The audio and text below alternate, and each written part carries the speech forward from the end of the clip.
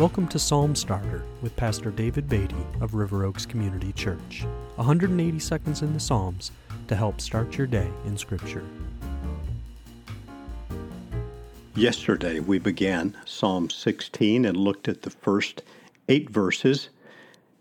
Today we continue with verses 9 through 11 at the end of the psalm. King David writes, "Therefore my heart is glad, and my whole being rejoices. My flesh also dwells secure, for you will not abandon my soul to Sheol, or let your Holy One see corruption. You make known to me the path of life. In your presence there is fullness of joy. At your right hand are pleasures forevermore."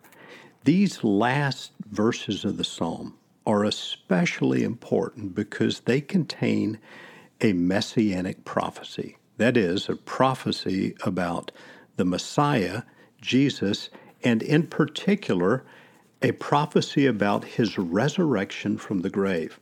When verse 10 says, "You will not abandon my soul to Sheol," it's referring to death. "You will not leave my soul in the grave or let your Holy One see corruption."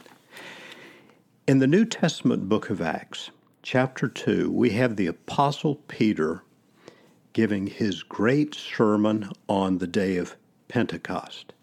And in that sermon, he quotes King David from the 16th Psalm, saying these words, "For David says concerning him," and again he's speaking of Jesus, "I saw the Lord always before me, for he is at my right hand that I may not be shaken.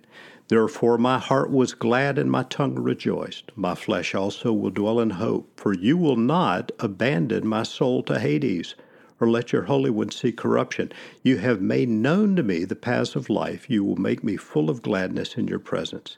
Peter goes on to make it very clear that while King David wrote these words, he was speaking of the resurrection of Jesus Christ, that he was not left in the grave.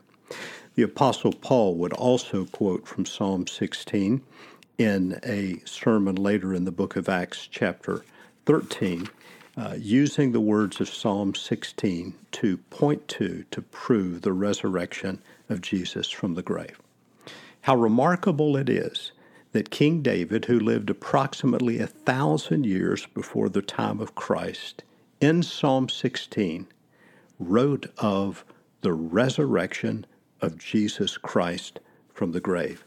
Because Jesus has died in our place and been raised from the dead, we can have eternal life and rest in these reassuring words at the end of Psalm 16. "In your presence there's fullness of joy. At your right hand there are pleasures forevermore." May our trust be in Jesus for the provision of eternal life and the presence of our God.